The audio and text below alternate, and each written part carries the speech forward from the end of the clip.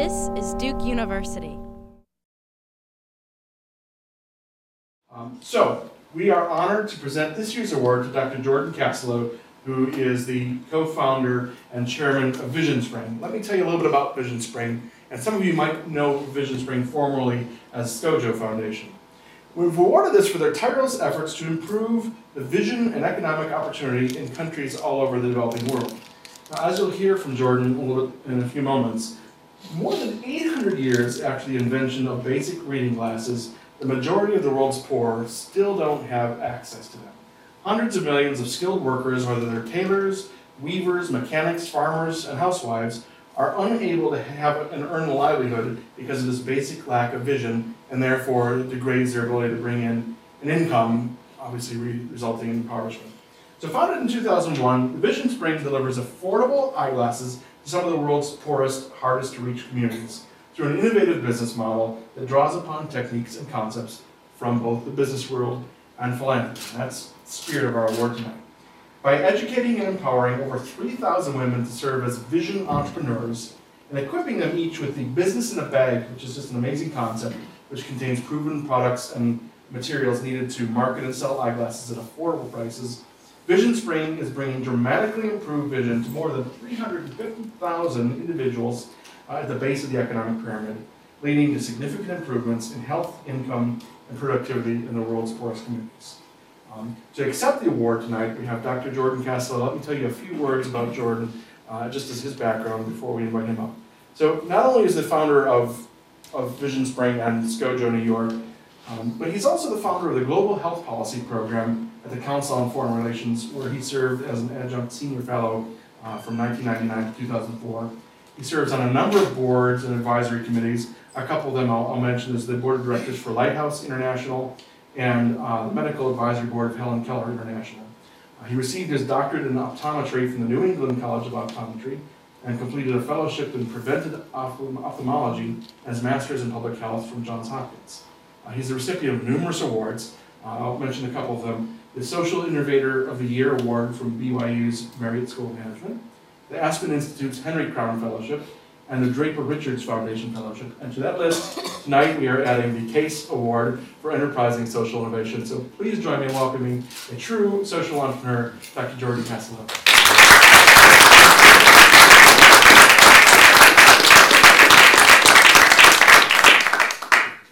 Thank you very much, Matt, for those kind words, that introduction.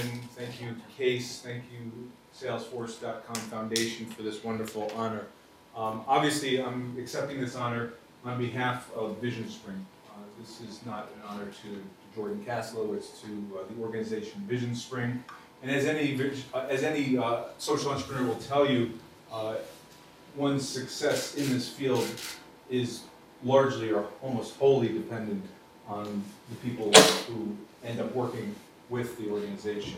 And so from our board people to our staff to, most importantly, the people in the field, the vision entrepreneurs who are actually carrying out our work on a daily basis, it is with deep privilege and honor that I accept this very prestigious award, and thank you for that. Let me start by just seeing a show of hands of the number of people in this audience who need glasses, contact lenses, or have had laser surgery in order to see to function. Look around and see that number. So that is very representative of most parts of the world. The only difference is if I was in India or Africa and asked that question, at best one or two hands might go up in terms of the people who actually had the glasses that they needed. The same number of hands would go up in terms of the number of people who needed the glasses, but only one or two would be able to raise their hands if I asked the following question. Of those who need glasses, how many have them? Here it's 100%. If you need them, you have them. There, it's only one or two people would actually raise their hands. The vast majority of people don't have glasses. Let me start the Vision Spring story by sort of my personal journey of how I got to this kind of crazy idea. What was the inspiration to Vision Spring? If you ask me to summarize how my personal identity right now in a couple words, I think social entrepreneur would be a nice way to describe myself. But back in my late teens to early mid-20s, if you asked me what was your identity and wrap it up in a few words, the answer wouldn't have been, I didn't know what social entrepreneurship was. It wasn't taught in school when I was a student. The word would probably have been mountaineer and aspiring explorer, someone who loved the natural world. And so I start the slideshow by telling a story that occurred in the Brooks Range in northern Alaska. The Brooks Range is above the Arctic Circle. This is what it looks like.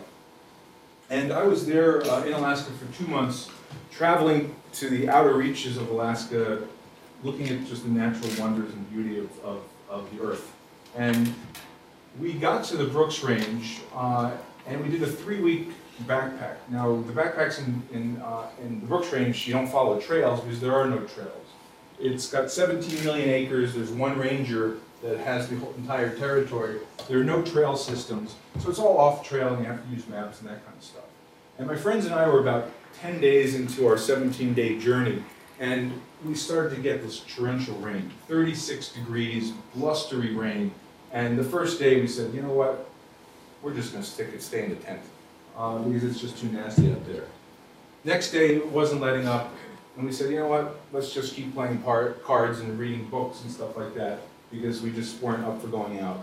The third day, the weather hadn't changed, but I just said, I got to get out of this smelly tent. This is just too much for any person to bear. And I said to my friends, I'm going to go back and climb one of those hills behind the tent. And if I'm not back in 3 or 4 hours, you can come and take a look for me. This is grizzly bear country and that kind of thing. And so I slogged up to that top of that hill, and in this driving rain, I sort of sat in a ball, and I just sort of was one with the universe. It was one of these moments where I literally fused with my environment. Everything was green, everything was wet, and wind was coursing through my Gore-Tex jacket, and the whole universe was telling me as a young guy, I was about 20 years old at the time, that I was insignificant, that I was literally dust in the wind. And I remember that just powerful feeling of nothingness and of being told by the universe that my life didn't matter much, that I was insignificant. And because I didn't like that message, I remember standing up and almost screaming to the wind and saying, I do matter. I didn't quite know how I mattered, but I just felt somewhere inside that I mattered. And it was a very powerful moment. Take that moment now and fast forward 6 months down the line. 6 months later, I found myself in the Yucatan Peninsula, in the middle of the Yucatan Peninsula outside of a town called Merida. And I was a first-year student studying to be an optometrist. And I joined a student organization that brought eye care services to underserved populations in rural Latin America. And my very first patient was a 7-year-old boy for the School for the Blind. And there he was in front of me, and the translator was telling me that this boy carried a double burden. He was both blind, but he also carried the burden that his family was ostracized from the community. His blindness was considered bad luck.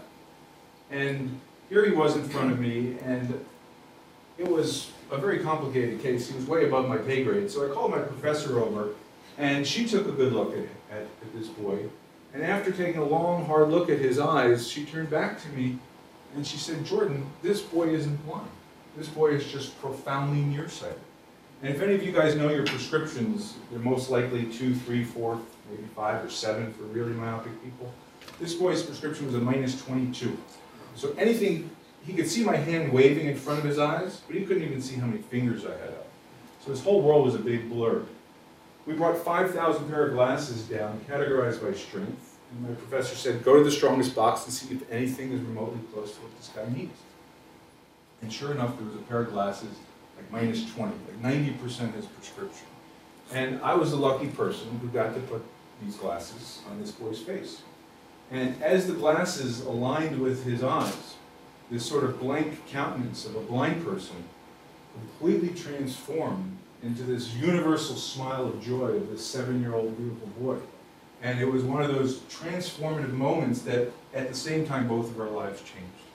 He went from a blind boy to a sighted boy, and I looked up and I said, you see, I do matter. And it was really a powerful moment to know that I could profoundly change the course of someone's life. And it became very evident that my life did matter, unlike what the nature was telling me up at the Brooks Range. Now that feeling gets addictive. You know, when you can change someone's life like that, you want to do more of it. And I remember also thinking that this is a fantastic way to measure success. You know, if I can recreate more moments like this, then by definition, I'm a successful person. And so throughout my 4 years of training, I kept wanting to get back into those villages and do that kind of work. And it was really, it drove me much more than the book work, if you will. And I became the head of this organization and went down back to Latin America a whole bunch of times. And by the third, fourth, fifth trip, I was the pill of the group. Because I was the one who was sort of asking some of the hard questions, like, you know, is this boy better off having glasses if he breaks them and he can't get them anywhere else, knowing that he can see but he has no way to see? What are we leaving that's sustainable? What are we doing to empower the local communities to take care of their own problems? And universally, the message I was getting from both my professors and my peer student body was kind of, shut up, Jordan, don't take yourself so seriously. We're helping a lot of people, we're having fun, we're learning a lot. Let's just keep doing what we're doing. And that didn't really sit so well with me. And as time went on, I found out about, I started to research, like, who's doing this work in a really different way, in a way that sort of makes sense to me. And so I did a lot of research, and I found out about an amazing eye hospital in South India called the Aravind Eye Hospital that maybe many of you have heard about because it's very famous at this point. But this was back in 1988. And Aravind was kind of just, it was already kind of famous, but it was in a way only starting compared to what they've achieved. And I wrote away to its founder, a guy named Dr. Venkateswamy, and I basically said, hey, I'll volunteer a year of my time if you provide me room and board. And he wrote me back by snail mail at that time, no email, and he said, come on down, you've got a deal. So I made my way to Aravind Eye Hospital, where I really learned from some of the masters of social enterprise. And I learned just tons of different kinds of lessons, but perhaps one of the most powerful lessons I learned from Aravind was that interventions like this are scalable.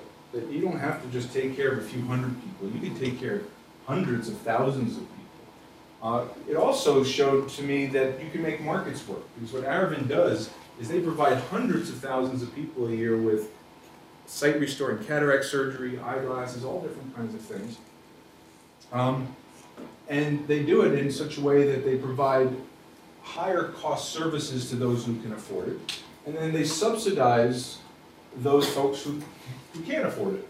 And so it's a wonderful cross-subsidization model, charging higher prices for those who can afford it, giving them higher margin kinds of products, and then using those margins to support the people who don't have the capacity to pay.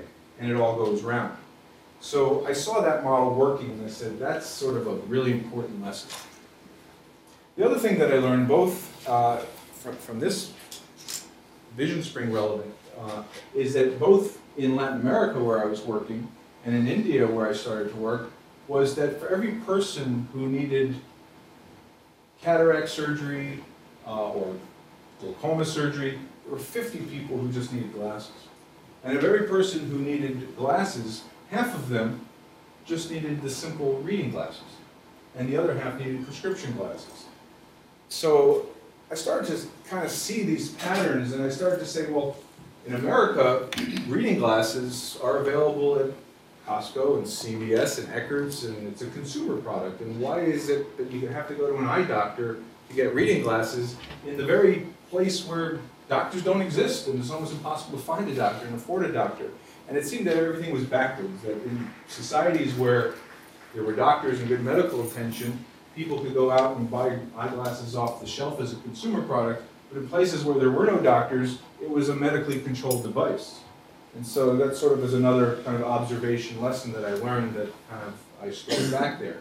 The other inkling that I had at the time, both at Aravind and in Latin America with the student organization, is you had all these wonderful local people doing all this work, and like, so why couldn't we empower them to do some of the work that the eye doctors were doing, particularly in selling those simple reading glasses? So it was starting to kind of gel in my mind. Then I found myself, because no route is too straight, then I found myself working 8 years in Africa on a disease called river blindness, which is one of the leading infectious diseases of the eye, leading causes of blindness in Africa. And it's caused by a worm that gets into people's eyes. And Merck, the pharmaceutical company, had a wonderful pill called Mectizan, that all you needed to do is get one pill in people's mouth once a year. And my job was to first map out parts of Cameroon to start and figure out where that disease was hyperendemic. And the second challenge was, once you knew where the disease was most endemic, how to get that pill in everyone's mouth once a year. That was our job. And so I started to learn about distribution of simple health products and how to kind of engage the community in how to get those health products out there. But the other message that I got from both Merck and the World Bank, that was doing a lot of the funding of this, was that they wanted these programs to be sustainable. So I said, okay, I get that. I've seen Arabian, I see how they sustain it. But you can't charge for the Mectizan. I said, okay, now I'm lost.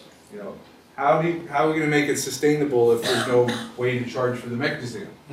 And so that was always like a puzzle to me. Is you wanted that there was these multilateral institutions were talking about sustainable programs, large-scale distribution programs of medicines, but by the way, you can't charge for the product. So again, those things didn't go around for me. But what I did learn in Africa, working in so many communities in so many countries, was that when you talk to people and you ask them what they needed, there was always that universal list of things that they would list. And you could probably make, give me one of the things on the list. Potable water. Potable water. Who else has that? Would be on that list? Education opportunities for children. Better opportunities for children. Anything else? Shelter. Shelter, better housing. People are really fixated on roofs. It's a status to have a metal roof rather than a thatch roof. But then you ask them, well, I can't give you all those things. Healthcare, better opportunities for children, better water, better housing, all that kind of stuff. I can only give you, if you had to choose one thing, what more than anything would you want? And almost universally, I learned that people would say, well, I just need an opportunity. I just need an opportunity to earn a living. Because what they've realized in Africa, like so many parts of the world, was that people had moved from subsistence societies to cashless societies. And that in order to get the other stuff on the list, the water and the better education and the better health, they needed cash, they needed money. And so what they really wanted was that. They wanted to be self-reliant. The other thing that I saw was that there was a lot of people sitting around not doing a heck of a lot. There was a lot of underemployment and unemployment. And particularly women were just not being engaged, and they were the power of the women, which is so prevalent, particularly in Africa. They do everything. But from a commerce part, they really weren't being engaged. There was a lot of incredible untapped human resources. And so I started to sort of put that into my thinking, saying, okay, there's lots of people who are losing their ability to work because they can't see because they just need glasses. Lots of people who are underemployed or unemployed. Lots of them are women, and all the research, I've read all the research about how if you give women access to capital and education, good things happen, and I bought that, because I saw that to be certainly the case. And so the Vision Spring model started to gel. And as Matt mentioned, yet another detour, because I was a little thick, it takes me a while to get to where I end up going. I spent 5 years working at a foreign policy think tank, trying to make arguments of why health was important to U.S. foreign policy. And I had a thesis that it was important for security reasons, economic reasons, and leadership humanitarian reasons. And if we kept just talking about the humanitarian reasons, it would never get on the agendas of the prime ministers and the finance ministers and the people who actually had the power. And so we had to frame it in such ways that it was insinuated into their interests and into their agendas. And so I spent 5 years writing white papers and talking to Congress and thinking about all this stuff. And the thing I was most convinced about was the economic argument, that health and economics were just directly linked. And so And after 5 years of being at the council where it was a 30,000 foot kind of ivory tower place, I sort of missed those days of being in the rural parts of Africa and actually doing stuff. And so that's when the whole idea of Vision Spring, or then Scojo, started to really form. And I sort of had all these experiences that I just shared with you. And I wanted to put them all together. And I sort of said, well, why couldn't we just train local ladies to start small businesses, arm them with a little backpack that had all the contents for their business, our business in a bag, and train them to sell the glasses to the skilled workers who are losing their economic livelihoods, the weavers and the tailors and the artisans. So as the Senior Fellow for Global Health Policy at the Council, I got invited to Mr. George Soros' house for things he was doing on AIDS. And I got there early, this palatial place on Fifth Avenue. I walk into his living room. I got there a little early, intentionally, because I figured that would be my best chance of meeting him. And he was there with one other person. And I joined the circle, and he turned to me and said, who are you and what do you do? And I told him officially I'm here representing the Council on Foreign Relations. But what I really want to do, and I gave him my elevator pitch for Vision Spring, or Scojo at the time. And he asked me 3 or 4 questions. He goes, you sure that's really a problem? It seems too simple. And I said, I've seen it with my own eyes over the last 2 decades, so yes, it's definitely a problem. And after 3 or 4 more questions, he literally turned to me and said, do me a favor, call Stuart Paprin tomorrow, who's one of his big guys at his foundation, and tell him I want to give you $50,000 to test that idea in Nigeria. I said, you serious? I said, yeah, I'm serious. So the next day I call Mr. Paprin and I say, hi, I'm George Caslow. Don't quite know how to tell you this, but Mr. Soros told me to tell you to give me $50,000 to try something in Nigeria. And Mr. Paprin was nice enough not to hang up on me, and he invited me in, and we had a long talk, and he said, I think that's a great idea, but I think given where we are as an organization, Nigeria is not the right place. Would you consider doing it in India? And I had obviously spent a year in India, and I said, I think that would be a terrific place to test it. And that's where we tested our first business in a bag with 18 women. 6 women made some money, 6 women more or less broke even, and 6 women lost money. And so that's sort of the, if you will, the story of Vision Spring. There's other chapters that I left out, but I don't want to blab up here all day, and I want to get to a Q&A session at some point. So I'm going to move on. So here's the problem. There's 400 million people who can't see to work. They lack access to glasses. Vision Spring provides them through our Vision Entrepreneur, the women in the blue. The economics are down on the bottom. The glasses, the average retail price is around $4.50, lower in some places, higher in others. The increased net earnings per year by our customers is estimated around $106, and we can get to that model. Actually, Greg, you've helped Graham and others kind of create that model. So it's been vetted, and it's I think a lot of really reasonable assumptions that we're still working on.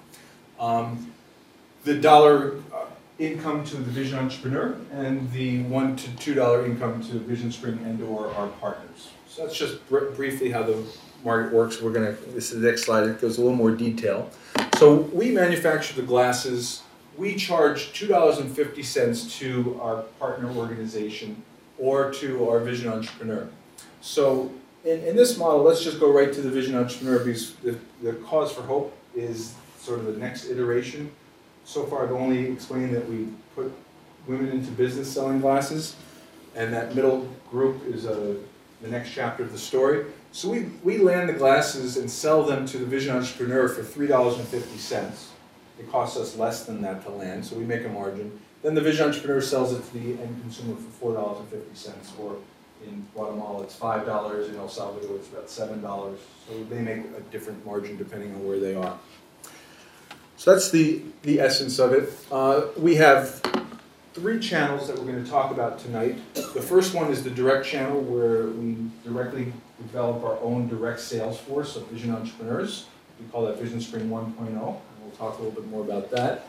And we have about 150 of those women in business. The partner channel, where we work through organizations that have their own networks, and then we empower that network to take our business in a bag and bring it into their sales force. And we have about 6 or 7 partners in various countries, and we have around 6,000 women who are selling those glasses now. Last year we sold a total of 200,000. This year we're going to be selling around 400,000. So in the last 5 years, we've been selling for 5 years. We've doubled our sales every year for the last 5 years. 2 years ago we sold 98,000. Last year 200,000. This year hopefully 400,000. So collectively, up to last year, we sold basically 400,000 pair of glasses. This year, I think we're going to match that yet again. So we're growing pretty nicely. And then the third model is what we call our pilot comprehensive care model, or hub and spoke model, which I'll also get into. Let me take you guys into the field a little bit. And you're going to see a 5-minute video, and it's going to show you the villages that we work in. It's going to have pictures of our vision entrepreneurs and our customers. You'll see a familiar face on the video as well, me. It's been filmed in India, Bangladesh, Ghana, and Nicaragua. So you'll see images from all of those different places. So I don't know if we can lower the lights. It'd probably maybe be a little bit more impactful if we could.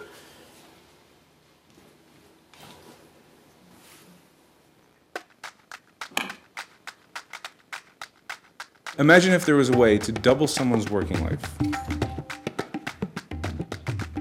lift them and their families out of poverty, and help them live up to their full potential for just $4. That's what Vision Spring does every day, by providing simple, affordable eyeglasses to people who earn their living with their hands and their eyes.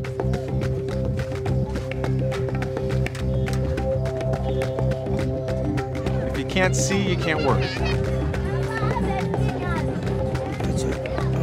It's a simple problem. It's one that we know how to solve, and we're out there doing it. The challenge really rests in how do you get those products to the hands of the people who live in communities at the end of the road.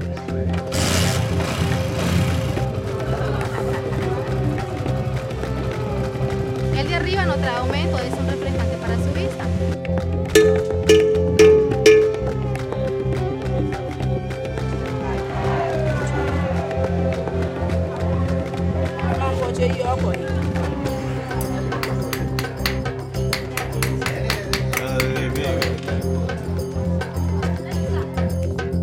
Each Vision Entrepreneur will reach hundreds of people over the course of a year and change their lives because they're delivering a product that will make their customers more productive in their work. Seeing our Vision Entrepreneurs and district coordinators in action, it's frankly a dream come true. We started with 20 Vision Entrepreneurs, trying to do everything ourselves, and we quickly realized that the size of the problem was too big for a small organization to handle on its own. We needed help. We needed to partner with organizations that had deep infrastructure and deep relationships in the communities where they worked.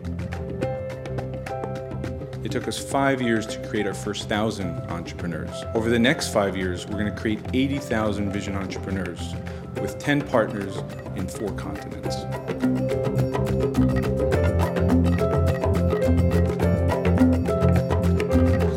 The best example of how our franchise partner channel can scale is with an organization called BRAC. They've created over 80,000 community health workers who are already in their communities selling simple health products. And all we have to do is train them and enable them to sell eyeglasses. Jordan told me about the work that he was doing in South America, also in India.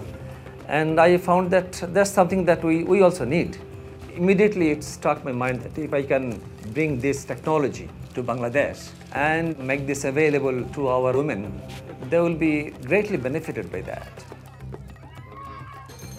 In just 4 years, we'll have gone from just a startup pilot program to reaching an entire country and ensuring that everybody in Bangladesh who needs glasses can get them. This is just a terrific example of how quickly our organizations can scale given the opportunity to work with other organizations' networks. Our partnership with BRAC is going to be economically sustainable in just 4 years. For a $1.6 million investment, we're going to see a $1.4 billion increase in economic impact in Bangladesh. The benefit is enormous. The return on investment is just miraculous.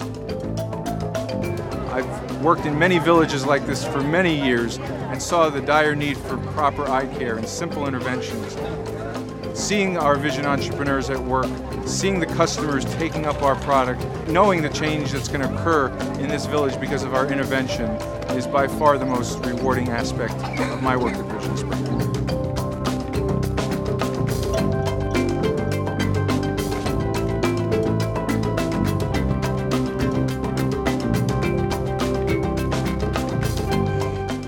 With Vision Spring, you can change a life for as little as $4. You can provide someone with a pair of glasses that enables them to work again, to become self-reliant, to support a family, to improve their community.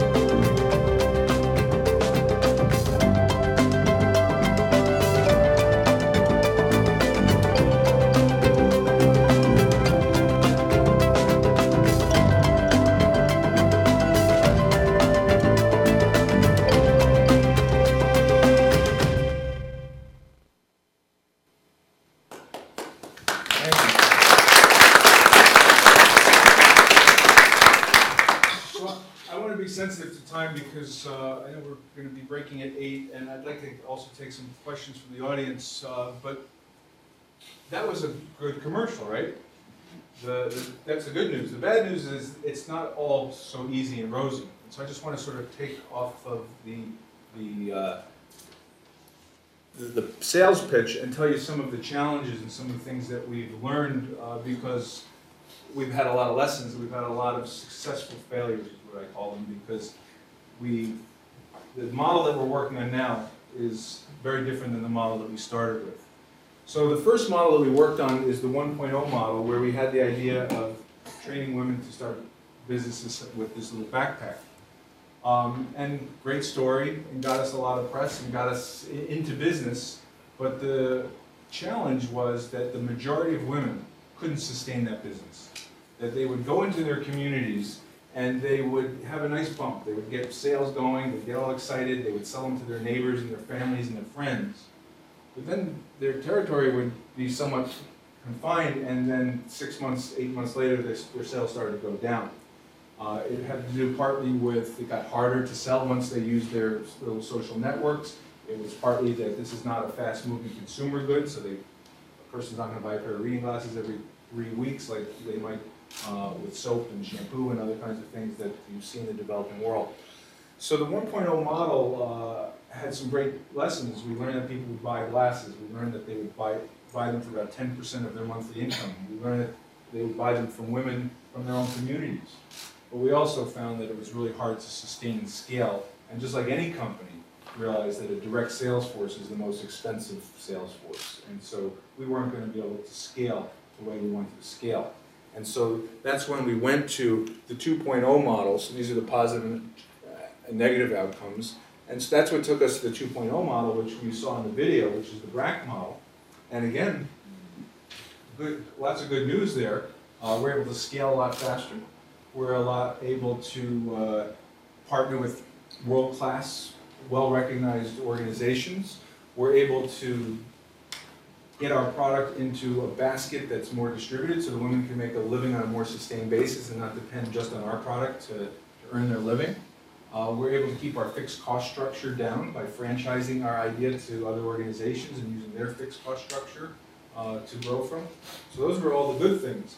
The bad thing is that if things aren't going well, so some months we don't hit our target at BRAC, well, what do you do? Who do you call? Where's your leverage? You don't really have much leverage because you don't own it. It's a multi-line independent sales force. And so are they taking your product out of the bag first or seventh? Is your product ever getting out of their bag? These are kind of things you don't have as much control over when you're working with an independent sales force. And so, although BRAC continues to grow really nicely, and it's been very successful, and we plan to, probably most of our growth over the next 3 years is going to come from BRAC and other BRAC-like organizations like SEWA in India, Women's Development Business in South Africa, We don't find that we want to put all our eggs in that basket, because there are only so many organizations like that around the world, and once we exhaust them, we won't be able to scale up closer and closer to those hundreds of millions. That might get us into the millions, but it won't get us into the tens and 20s of millions. And that's what we want ultimately. So we're looking for our next model, which is our 3.0 model, which we call our hub and spoke model. And the genesis of the hub and spoke model came from really what we saw happening in El Salvador and India somewhat organically. Our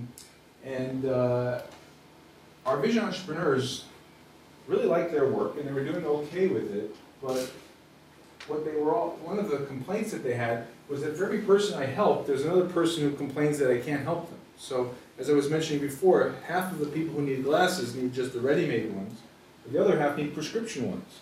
And so a lot of times these women were putting together these camps like you saw, and people would wait for 2-3 hours in the hot sun to get screened, and half the people were turned away saying, sorry, we can't help you here. And so that was a frustration, and that was also kind of dragging our brand down a little bit locally. So the women in El Salvador said, well, what if we sold a $1 voucher that entitled that other 50% to go to our office once a month and get a proper exam from an optometrist and get a prescription pair of glasses. And so they started to test that, and the women used it as a new way to get revenue. They made another $1. The customer then could get access to the optometrist, and the optometrist would then sell them the glasses. And we started to see that the optometrist was selling them glasses for $25, $35, $40, $50.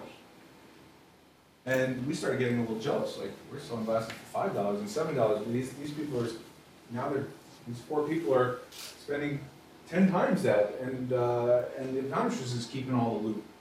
And so, with the help of Matt and others down in El Salvador, we started to look at the value chain and say, how can we capture some of that margin? And so now we've structured it such that we now hire the optometrist, we have our own frames and lenses, and we're using that as the hub, and the vision entrepreneurs act as the spoke. And so these women are case finding in the villages, selling the simple products that can be sold right at the village level for a very low price. And for those people who need more advanced care, they come to the hubs, and they're buying higher margin, more value add products in many ways. And so we're starting to see potentially, going back to Aravind, sort of a cross-subsidization model starting to form. And that's really interesting. And so let's see how that plays out. Now the advantages are some of the things that we just talked about. It's more sustainable, it's less dependent on the partner sales, and we can affect the change that we want more directly. But there are some challenges. It's hard sometimes to find skilled staff. Quality control becomes more critical when you're dealing with more complicated prescriptions, and the products are more complicated. The other challenge that we were talking with Professor Dees about, and he rightly pointed out, is that we may start getting some pushback from the local ophthalmologic and optometric societies, because we're starting to get into their sweet spot economically, starting to compete with them.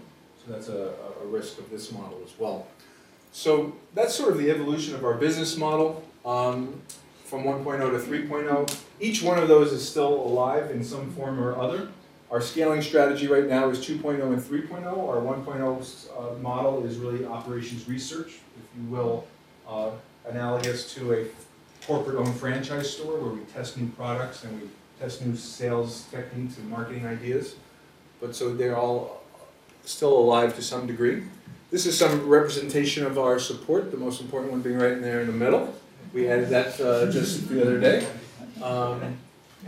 So you see we interface with some wonderful organizations, and we've been blessed as a young organization to work with some fantastic organizations and companies. So I think I'm going to leave it there, and thank you all for learning a little bit about VisionSpring. And if we have a little balance of time, maybe 10 more minutes, so we can take some questions and have whatever dialogue we have time for. So thank you.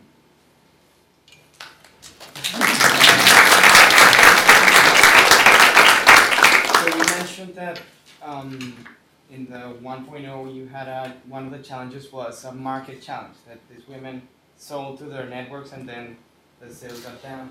And that's a problem that, I mean, I work with entrepreneurs of this size back in Colombia, and their markets are very reduced. Their friends, their villages. How do you go beyond that problem? Because, you know, they don't have access maybe to larger markets or to go to trade fairs or go beyond their villages. And I think that's one of the challenges of microfinance as well, that these micro entrepreneurs just sell to their friends or to the networks, and then what? So how do you go beyond that? Yeah, it becomes difficult. I think it depends on what you're promising them. You know, if you're promising them a full, sustainable livelihood, it's very different than if you promise them a way to add value to their community and develop additional income for their family. And over the time, we've couched it more of the latter. That you're both doing a social service by providing vision and enabling your neighbors to work more effectively. So part of the motivation and what makes a good vision entrepreneur versus one who's not such a good entrepreneur is that they are socially motivated as much as being motivated by the cash opportunity. So by stressing the good that they're bringing to their community is one important component. The other important component is to just be upfront with them and saying, this is not going to necessarily release you from poverty, but this is going to be a nice supplemental way to make some livings, some income, so you can maybe buy your children more books and get them the health care that they need, and be realistic at the beginning. The other thing that we've been trying to do is trying to increase their basket of goods. So in the beginning, we were just providing them with reading glasses, and that only provided them with certain semblance of income. But then we added sunglasses, because a lot of people needed the sunglasses, and those helped increase their income. And now we're giving them a piece of the prescription eyeglass market by both the dollar that they get from the voucher, but then the voucher has a code on it that is the woman's code, and she gets a cut from the glasses. And we're still kind of working out, we don't have the exact formula, but they've been getting $2, $3, $4 for each $25 expenditure, so 10% or so of the eyeglass expenditure. So we're able to increase her income through those methods. But I think inherently it is one of the challenges of working in very distributed, underpopulated communities. Do you envision, do you envision Vision Spring reaching full sustainability at any time in its existence? The answer is that is our objective. We're far from it right now. In our first year of sales, we covered around 2% of our overall costs through sales and 98% through donations. This year will be closer to 25-75. I'm thinking that with some of these higher margin products that we're bringing in and keeping our fixed cost structure stable, and we don't intend to grow our organization. We're not going to keep adding more and more fixed costs. That as our fixed costs stay flat and our sales go up, we'll be getting closer and closer to that. So I can't give you a promise of when it's going to happen, but in our conversation at the board level and sort of if you're imagining where we're going, we often talk around the next 8 years is when we'd like to go from 25 to 100%, and we'll see where it goes. But we think we're going to get close. Let me pick someone else over here. Just a simple question. Have y'all partnered with Doctors Without Borders or any other large-scale initiative like that in terms of distribution? Yeah, we haven't partnered with Doctors Without Borders. We have partnered with BRAC. Many people don't know, but BRAC is actually the largest NGO in the world. They have programs outside of Bangladesh. They've got programs in Pakistan and Afghanistan, Uganda, and Liberia. They've asked us to go to other countries. We've asked them not to go to other countries because we just didn't feel that we were quite ready, because there's still a lot of lessons to be learned in Bangladesh. So we still have some scaling to do through BRAC. It takes a very particular type of organization to be successful with what we do. And an organization like Doctors Without Borders, although it has a nice network and it has a nice reach, really has had no experience inventorying health products and selling health products and putting people into business. And so it's a very different set of skills that they have versus what an organization like BRAC or Sable might have. So we are all about partnering, but we have to be really careful about who we partner with and why. Two questions. First, you mentioned that one of the lessons that you learned at the beginning is sell products for people who can afford in order to subsidize the price for the others that can pay for that. Have you considered to launch a product for high-class people, for people who can afford a very special brand of the glasses in order to subsidize the glasses for the people in the base of the pyramid? Yeah. And the other question is, what about the partnership with the public organizations, with the government? Have you tried this kind of partnership with government? I'll answer the second one first, but that's a quicker one. The answer is we've had, at this point, no partnerships with any governments. Not by design, but just we haven't had any opportunities to do so. We are looking to do some work with the Inter-American Development Bank and getting some multilateral kind of funding. We haven't worked with the governments directly, but we're open to that because I think ultimately to really scale, we need to engage both governments and multinational companies, and that's sort of something that we're work toward once we have our model really tight. In terms of the first one, I mentioned in my talk that I left out a few chapters, and that was one of the chapters that I left out. In fact, when we started Vision Spring, it was called SCOJO, and SCOJO had two parts to it. It had a for-profit company and a non-profit company. The for-profit company sold really high-end, really fashion-forward reading glasses to places like Saks Fifth Avenue and Neiman Marcus, and provided 5% of its profits to the foundation. So the SCOJO Foundation became Vision Spring. We sold the company SCOJO around 2 years ago, and one of the lessons that I learned there was that you get good at what you do. And so what I was finding myself getting good at was talking to buyers at Saks and determining which red goes with which scarf. And that wasn't really why I started this thing. And so it ended up kind of taking a lot of my time off of the whole reason why I started it. And there was some nice synergy between the foundation staff and the for-profit company staff. But still, I felt that there were ways to bring the two markets closer together.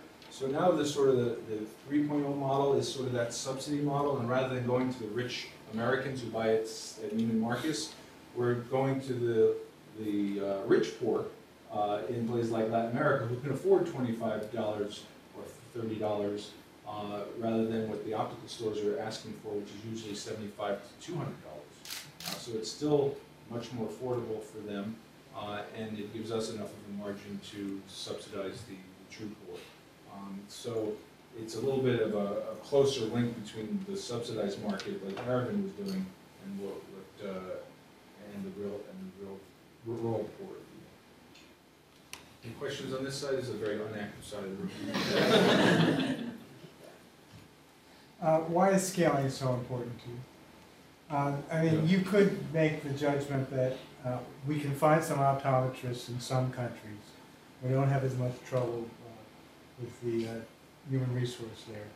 We can serve people more widely and more deeply and well.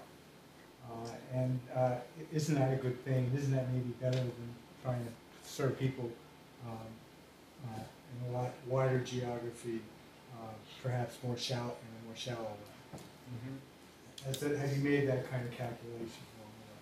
I want to make sure I really understand your question, because the why scale is one question, but then the second part was a little different in my mind. So I just want to make sure. I you're trying to do good, right?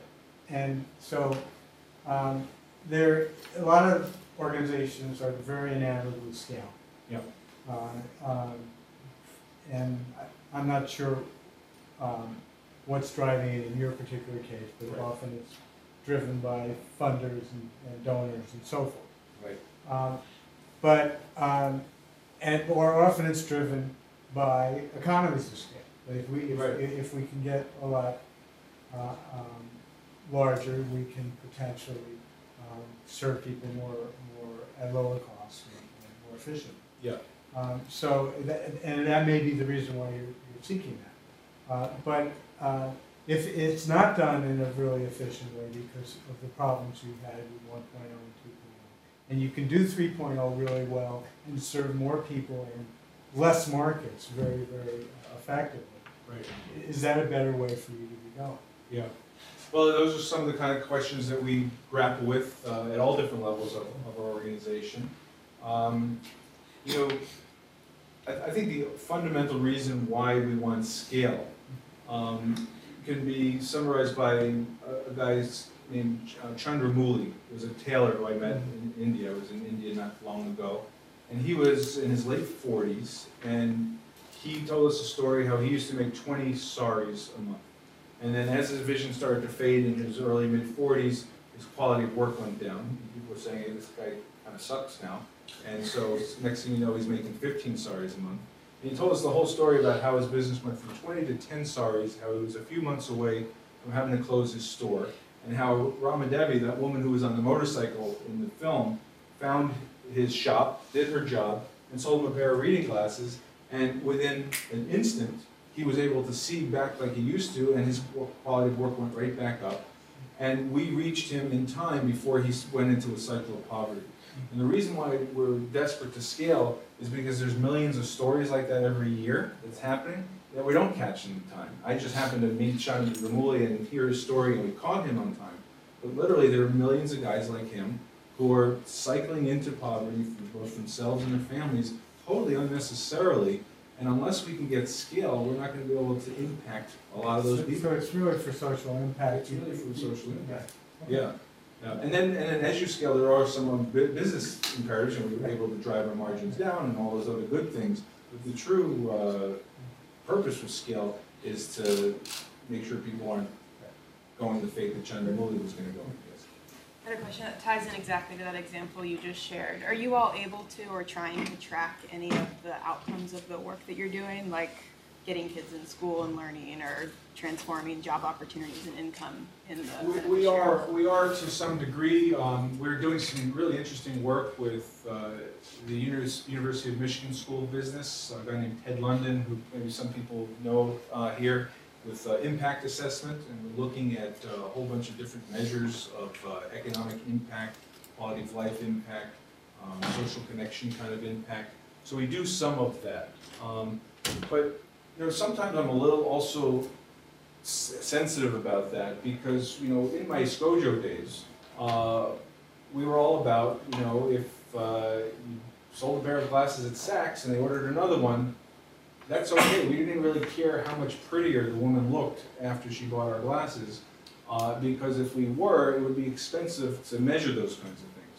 So in one case, the donors are saying, hey, asking questions like that, like what's your real impact? But meanwhile, they're not really giving us much more money to measure that, and it becomes much more expensive as a business to track those kinds of things. And it becomes almost a burden to a social enterprise that's already living so close to the bone to have responsibilities that normal businesses aren't asked to have. And so we try to have a healthy balance with that, because we know that it is important to measure impact and to be able to clearly communicate it.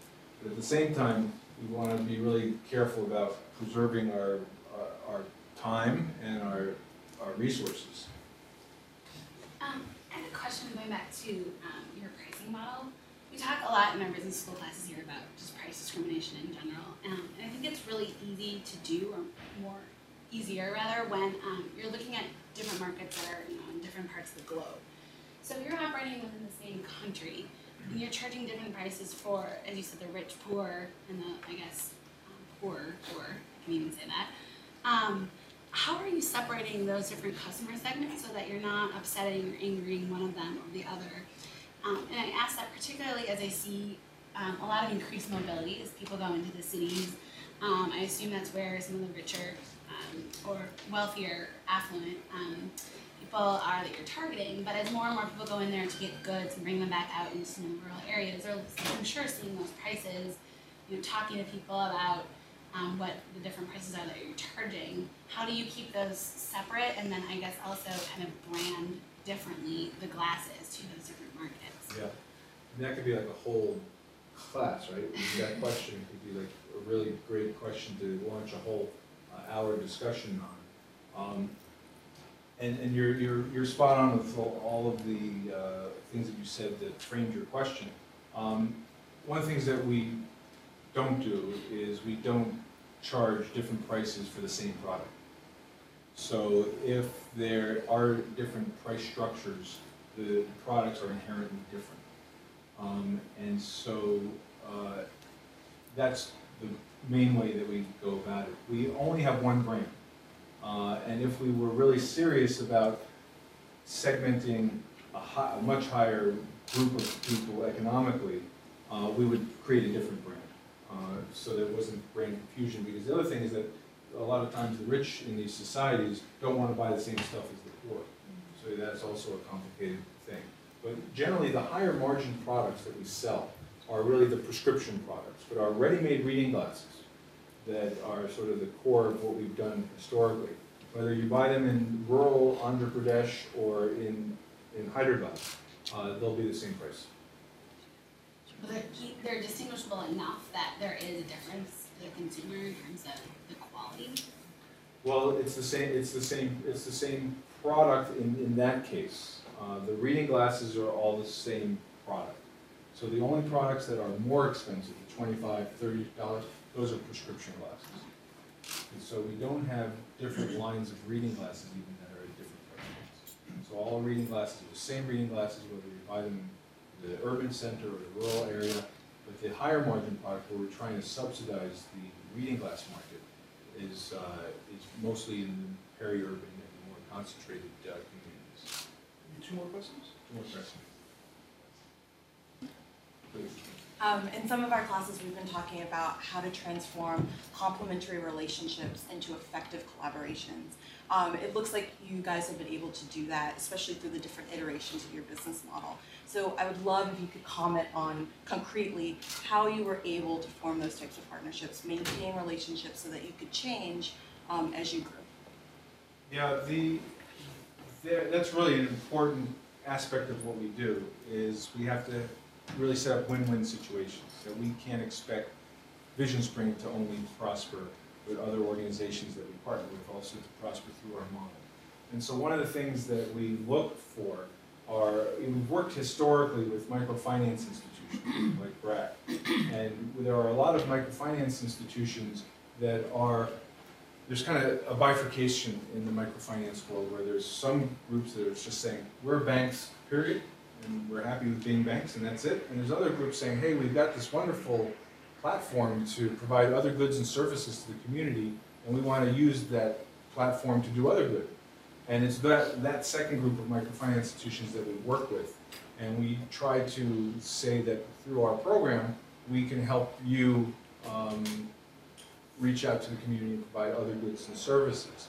What we found, however, is that if our product ends up being the first product, and the microfinance institutions learn about commerce through us, it becomes a very burdensome relationship for our organization, because we're teaching them a lot, and there's only that one product, and then they have to add new products, and they become hungry for more revenue stream than our product can provide on its own.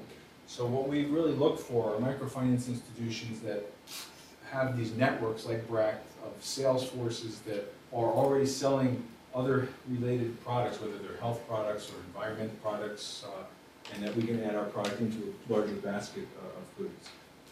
But our product, and the reason people like them, like BRAC, is that it has a lot of social relevance. You know, one of the things that Mushtaq Chaudhry talked about was that glasses are just not available in rural Bangladesh, and there are lots of people who sew and weave and read their Quran, and other than working, reading one's spiritual text is the second reason people buy our glasses. Second most popular. Third is so they can see their cell phones.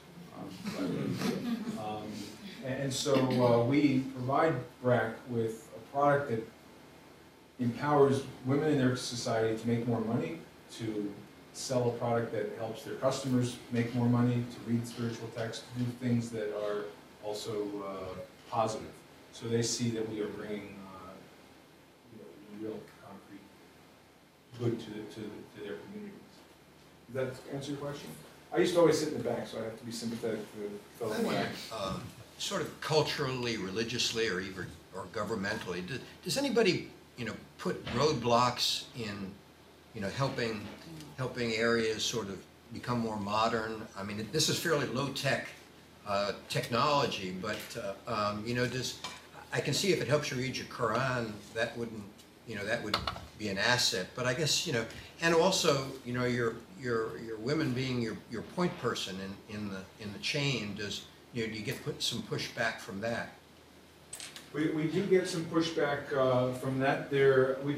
We've lost some of our best vision entrepreneurs because their husband and their father didn't like the dynamic that was happening.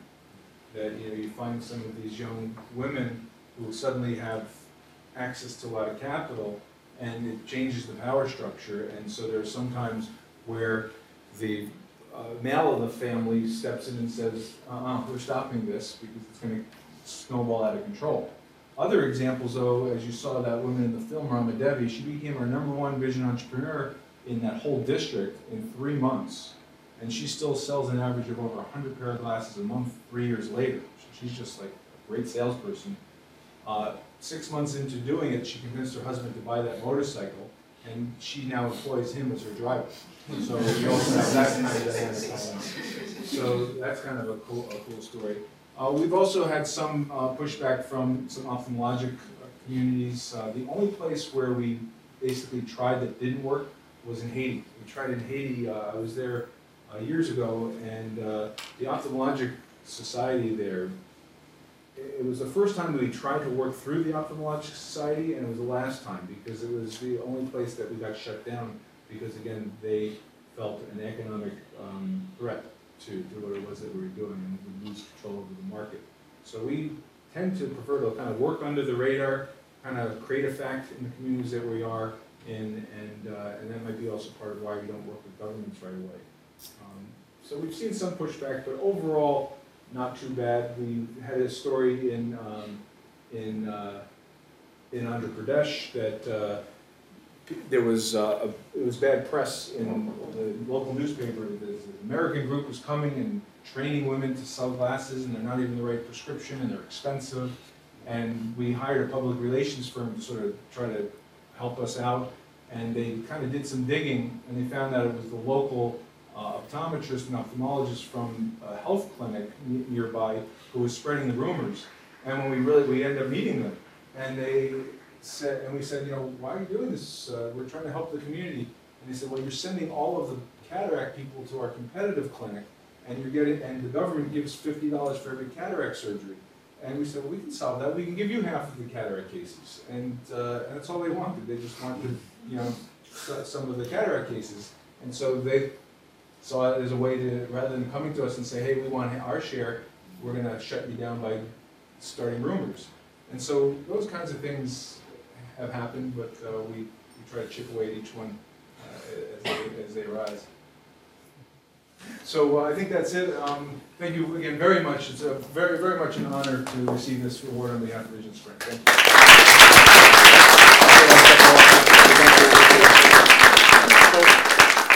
We have I don't know if you had a chance to look at it. It's actually a great plaque. It says the 2010 Award for Enterprising Social Innovation presented to Vision Spring for sustained efforts to promote the entrepreneurial pursuit of scalable and enduring social impact from Salesforce.com Foundation and the Center for the Advancement of Social Entrepreneurship. And I will say this is made from recyclable materials, recycled glass, recycled wood, from Nirvana Design. So thank you, George. Thank you very much.